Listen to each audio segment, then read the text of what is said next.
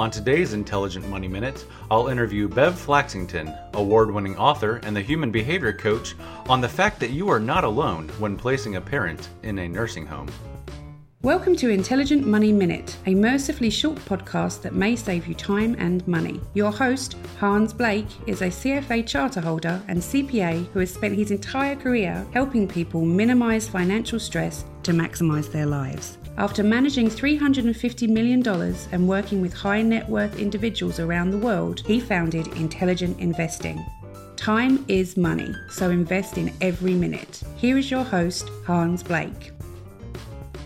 Welcome back, Bev Flaxington, to another episode of Intelligent Money Minute. My grandpa passed away last March, Bev, and before he passed away, my parents had to take care of him, and it was a big deal, emotional drain on them. It was a very emotional time for them. They constantly felt like they were alone. And I think that when a parent becomes a child, which is kind of what we're talking about, it is a very emotional event. One thing that I watched was they felt very much alone, and I tried to emphasize that you're not alone. There are a lot of people that are going through the same exact thing that you were going through, and there's help. There's teams that you can kind of build around this event. I think of having an elder care attorney involved, having a financial advisor involved is important, having a CPA who can help. But not only just the financial side, the emotional side, understanding that there are options out there. There's home care teams that can come out and watch the parent for a few hours to relieve the normal caretaker, which is usually the kids. From my reading, and you can correct me if I'm wrong, but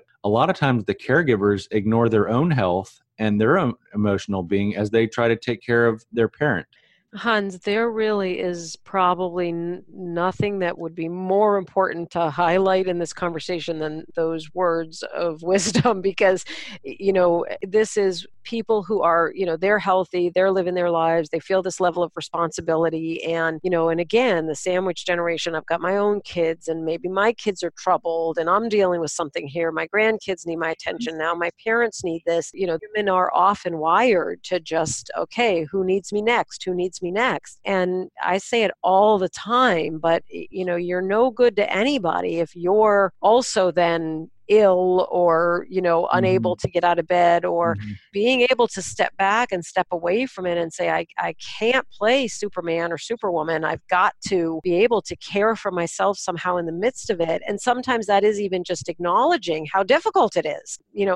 Going for a cup of coffee with someone, talking about it, seeking out some sort of support. It's critically important. And again, I don't think we're, as a society, wired to focus as much on the caretaker. We focus on the person who needs to be cared for. But gosh, you can't then wind yourself up and you're in trouble now because you've done nothing to support yourself emotionally, physically, etc. Yeah, I was going to say it's a lot like the airline industry where they say put on your air mask first before you're dependent. You almost have to make sure that you're taken care of, and not in a selfish way, but making sure that you are emotionally attached to friends and to your faith to help you get through those tough times. Because I will say that one thing they emphasized, and I probably didn't even see it all as a grandson and as a son, is how lonely they felt as they took care of their parents.